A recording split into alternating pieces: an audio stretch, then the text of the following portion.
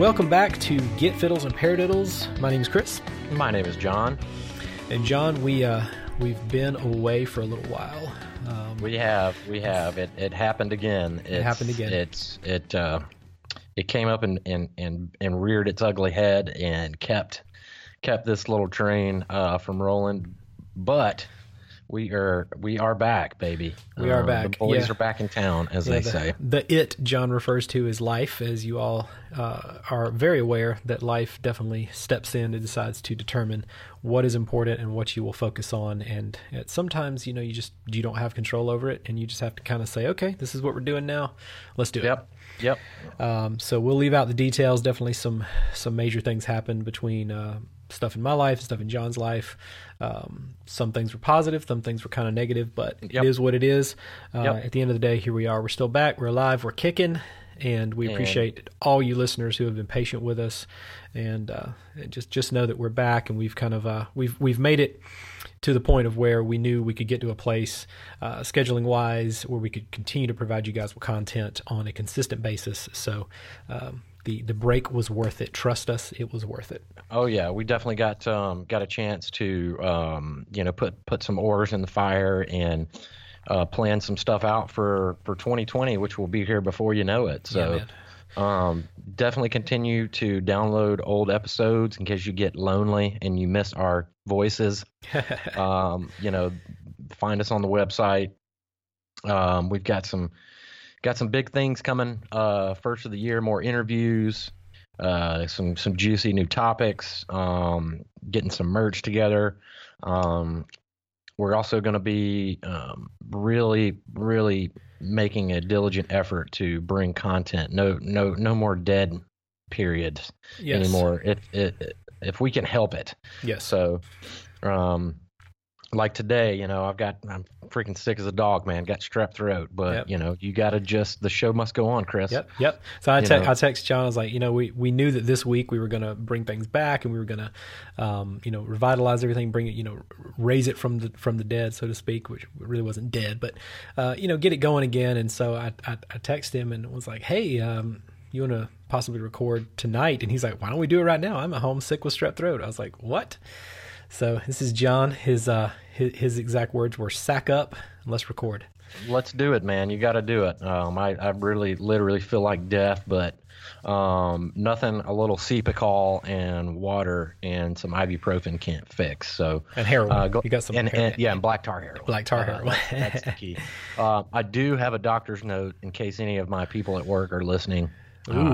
Just in case. A little CYA. A little CYA there. I do have a doctor's note, and at the moment I have a 100.5 fever. So at any rate, I digress. That doesn't matter. I'm just trying to get I'm trying to get everybody to feel sorry for me. But a lot of things have been going on. I'm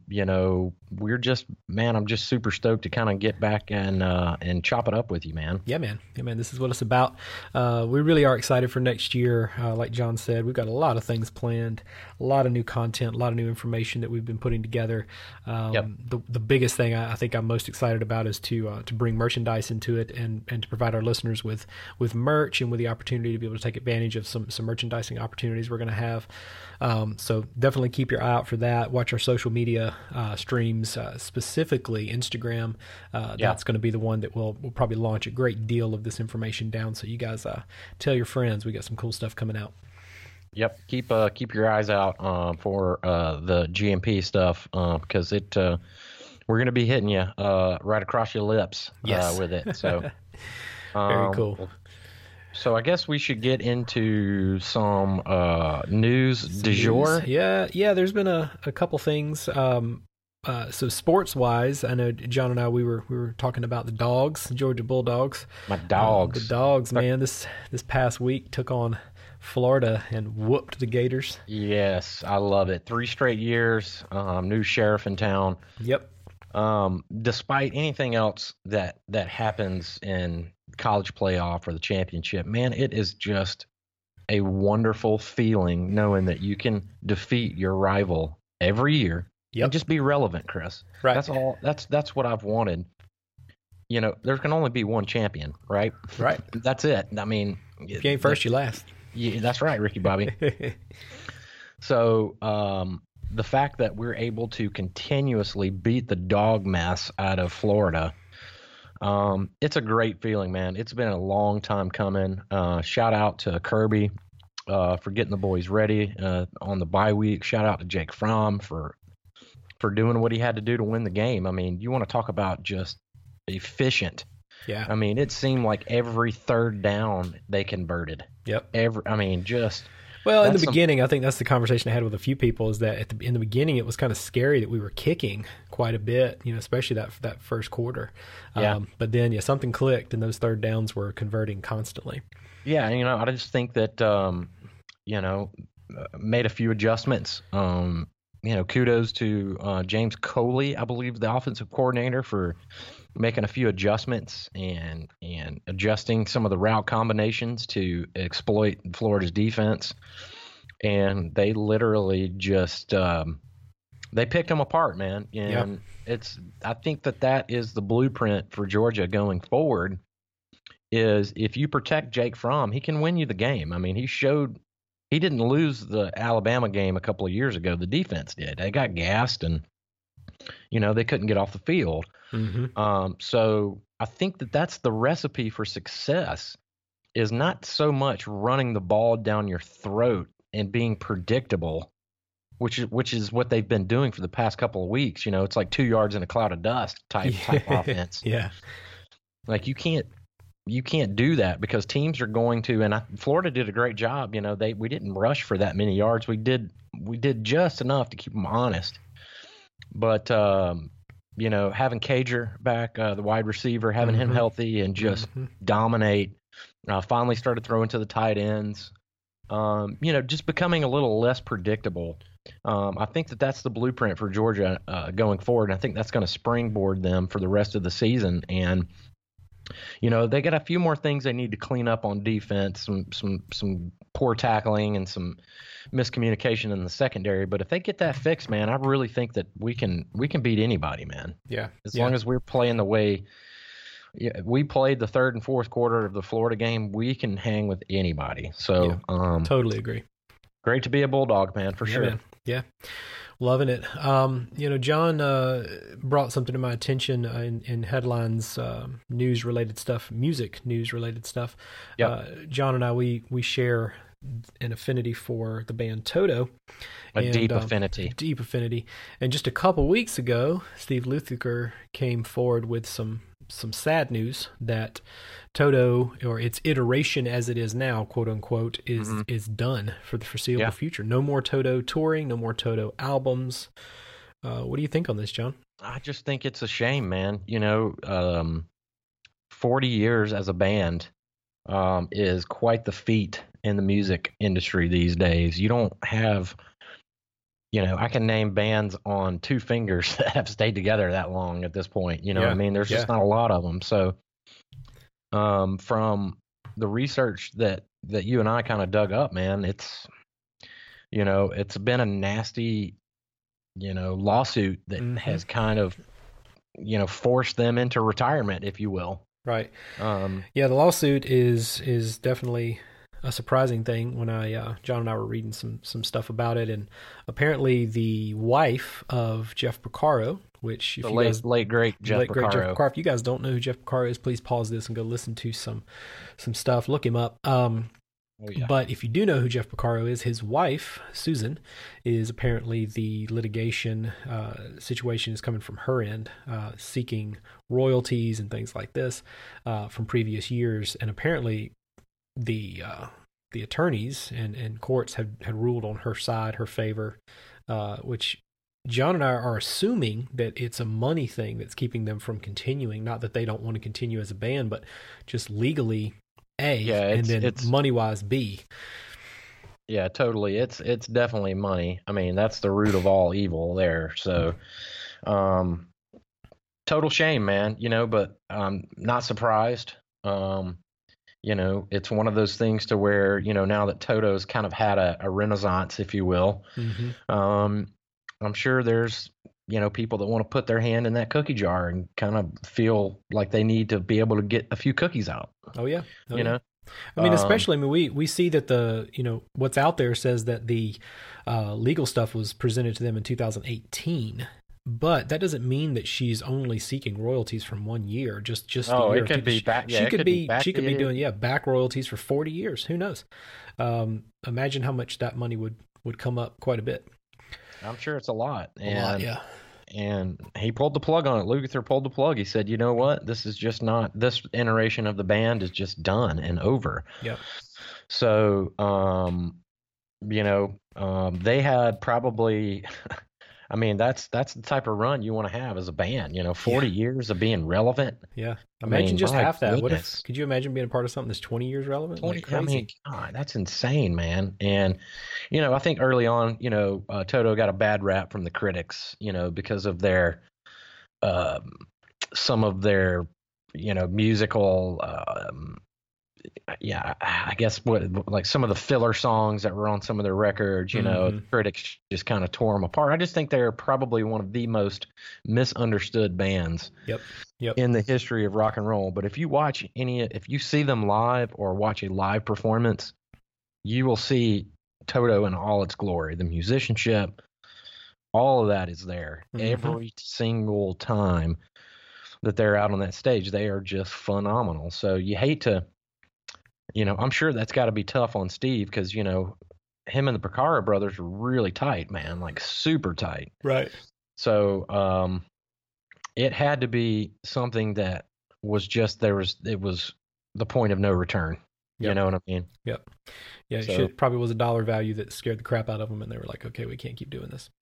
Yeah, man. I mean, they got families and, bills to pay and, management and attorneys that are on retainer. That stuff costs money, man. It's not cheap, Definitely. So do yourself a favor, go and listen to some Toto. Highly advise you to go and look at the live stuff, like live at the Montreux Jazz Festival. I think in '92 is a good one. Falling in Between tour. Falling in Between, my favorite. Probably one of the best. I can't tell you how many times I listened to that when I was on the road, just from start to finish, man. Yeah. That kept me, when I was looking for motivation, it was always that. I would always go to it. Yep.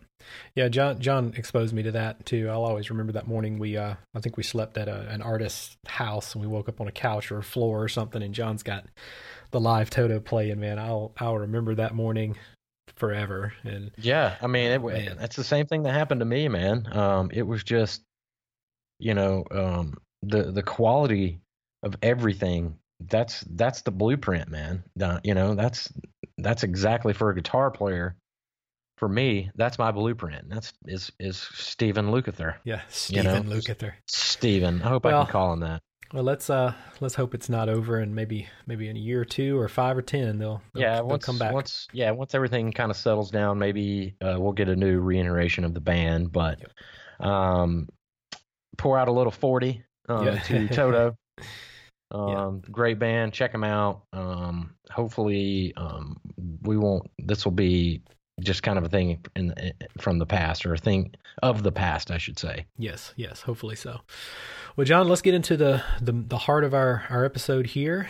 John brought up something interesting as we were discussing our notes, and our episode kind of took a turn. So if you guys hang with us just a little bit, we'll be right back.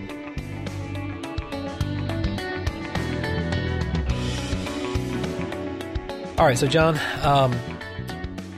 John told me a story this past weekend. He was at church, yes. And he was obviously at church. I don't know if you guys know this. If previous listeners will know this, he plays at church with a guy we had on the podcast. His name is Shannon Corey. Phenomenal drummer, phenomenal human being. Yep. Him and Shannon were swapping stories, and John is a huge proponent of the Line 6 HX products, which has been a game-changer thing for John. Yes. Oh, my God. Go back and listen to some previous episodes. You guys will get all of the background on that. The HX stuff has been a game-changer for John. Been a game-changer for a lot of guitar players, I would bet.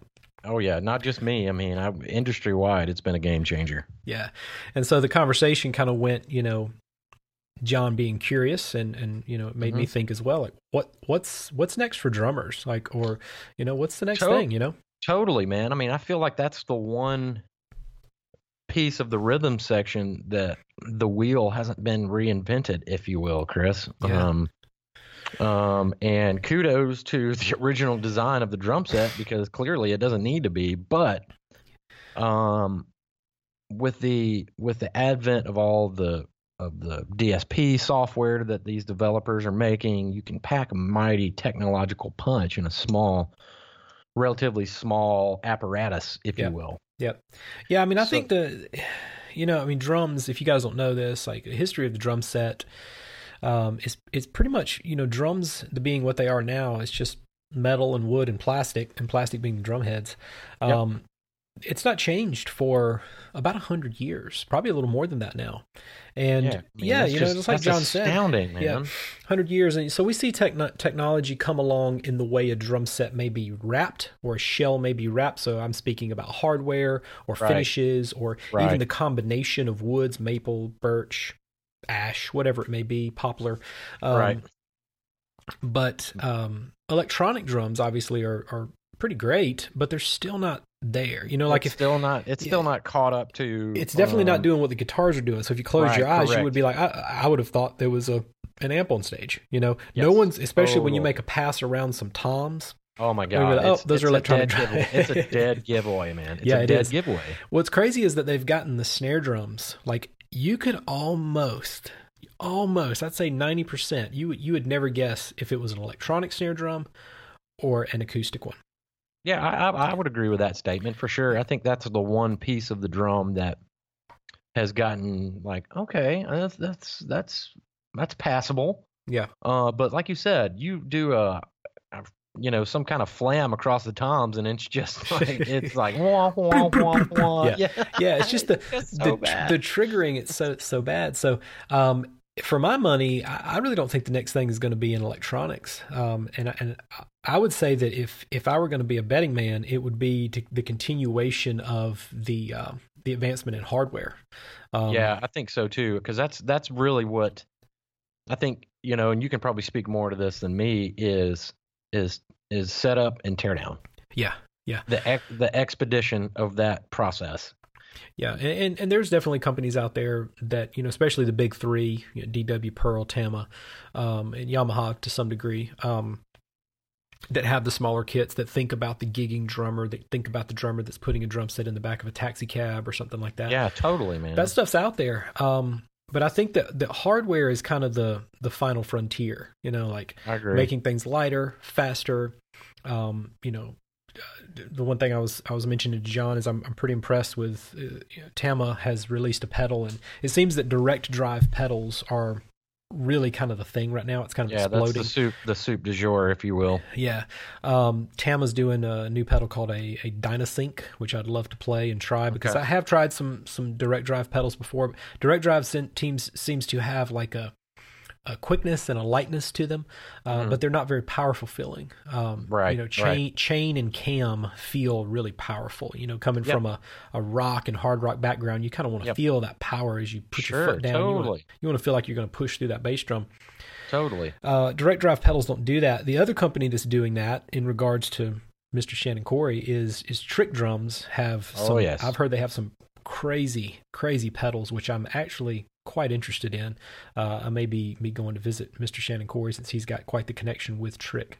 We're coming over, Shannon. We're taking over the studio over there. Coming over. Give me some pedals. Yeah. But I mean, that for me as a guitar player, anytime I'm over at Shannon's studio, I'll sit behind his kit and pretend I'm Neil Peart. Yes, Peart. And just marvel at the smoothness. And I think that the Trick pedals have that kind of, I don't know, tension and give, not really give, but they don't give, I should say. Right.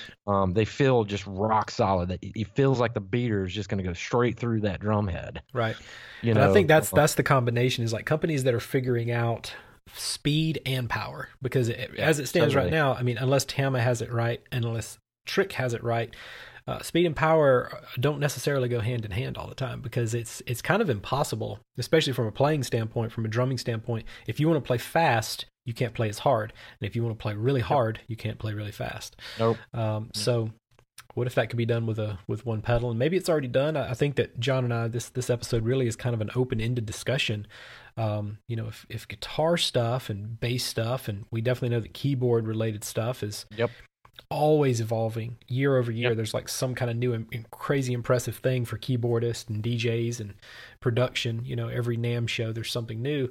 Like, I think we're posing the question to ourselves inwardly, but maybe to you guys, to the listeners, like, what do you think is the next big breakout thing for drums? Yeah, and if you have an idea, send it to us so we can patent it and we can get all the credit for it. No, but it spurs a good conversation with all the paradiddlers out there. Yeah.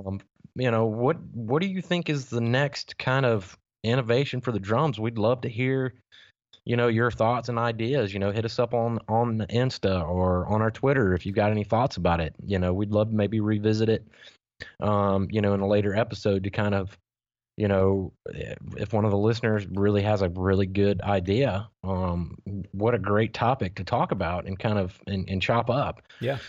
Because I think that's the one part of the musical rhythm section that the drums have to be the next in line for some kind of crazy innovation. Yeah.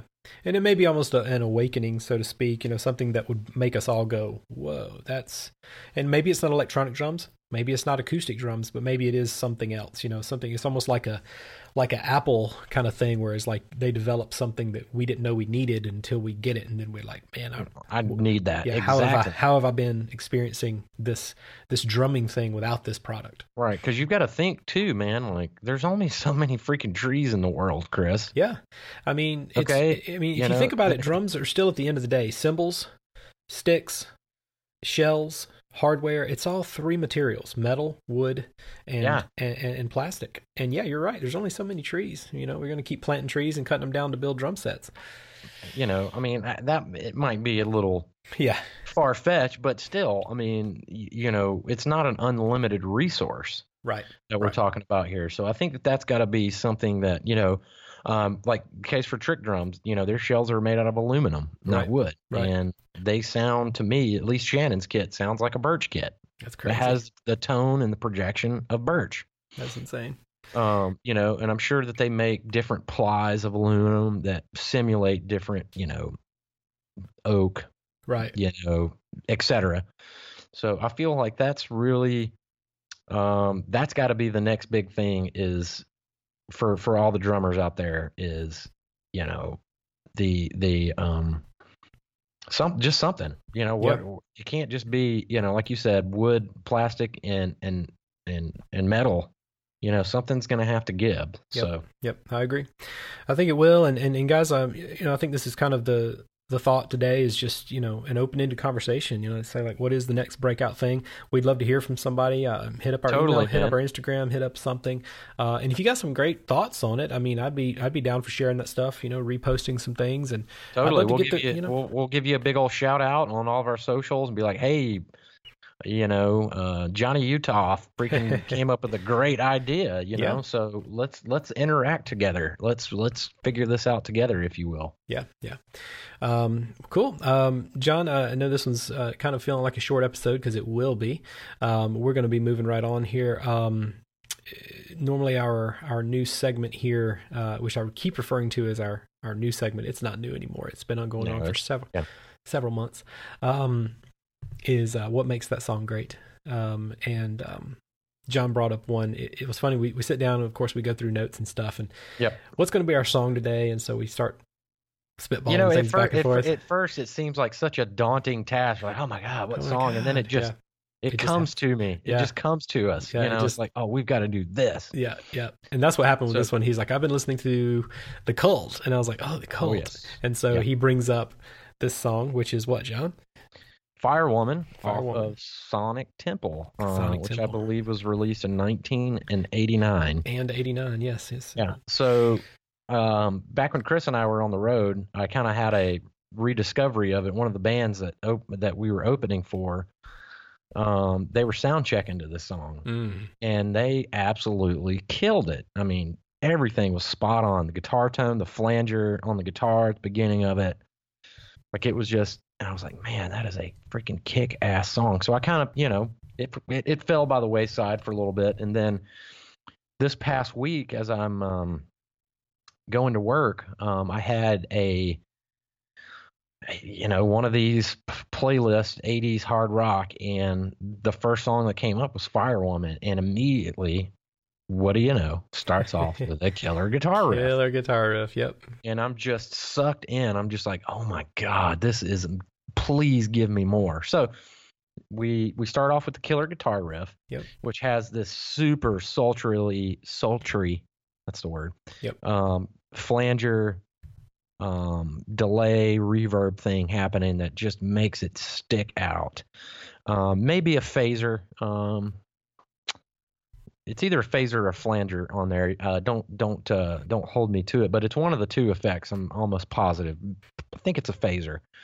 But at any rate, starts off with the guitar riff, and then Ian Ashbury, the lead singer, kind of comes in and teases a little bit of the chorus with his just buttery rock vocals. One of the most underrated rock vocalists. That guy doesn't get his due, man. He is a powerhouse. Yeah. Powerhouse. Totally reminds me of who's the guy that sings with Slash? Miles Kennedy. Yeah, totally that kind of vibe, yeah, man. Like, man, absolutely. See that he was doing that in the '80s, like he definitely didn't get credit. And Billy Duffy, the guitar player, made it cool to play hard rock with a semi-hollow body Gretsch, white Penguin or a white Falcon, whatever it is, just massive guitar sound. The record, I believe, was produced by Bob Rock. Yep, Bob Rock.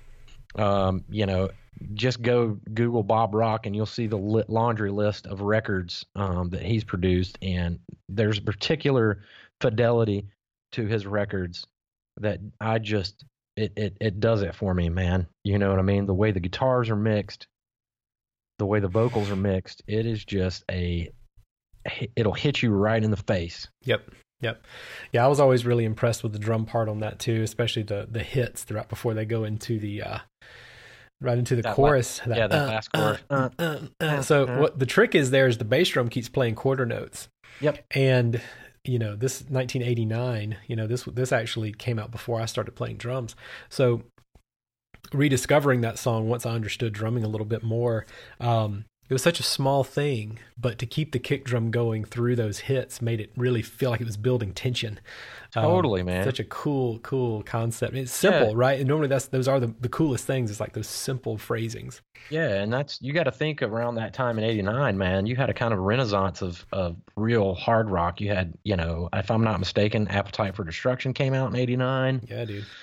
A lot of stuff that was kind of just the a renaissance of true hard rock was at your disposal. And that song, it charted pretty well. It did really well. But for me, it's always about the guitar riff and it's about the chorus. And big, huge chorus, big, heavy guitar rock riff. Just, it has all the components of a iconic song. And you had a guy, this was in 2013. Frankie Ballard was the guy, country artist. Mm-hmm. In 2013, and the guy was young at the time we opened up. He was in his late 20s. Yeah. Playing freaking Firewoman, dude. Playing Firewoman, yeah. Sound checking to Firewoman. So, that kind of stuff stands the test of time, man. And that's really what it's all about for me, is just, it doesn't have to be, if you want to go out and listen to, Alan Holdsworth, that has its place, but man, there is just something about a good rock song that just does it for me, Chris.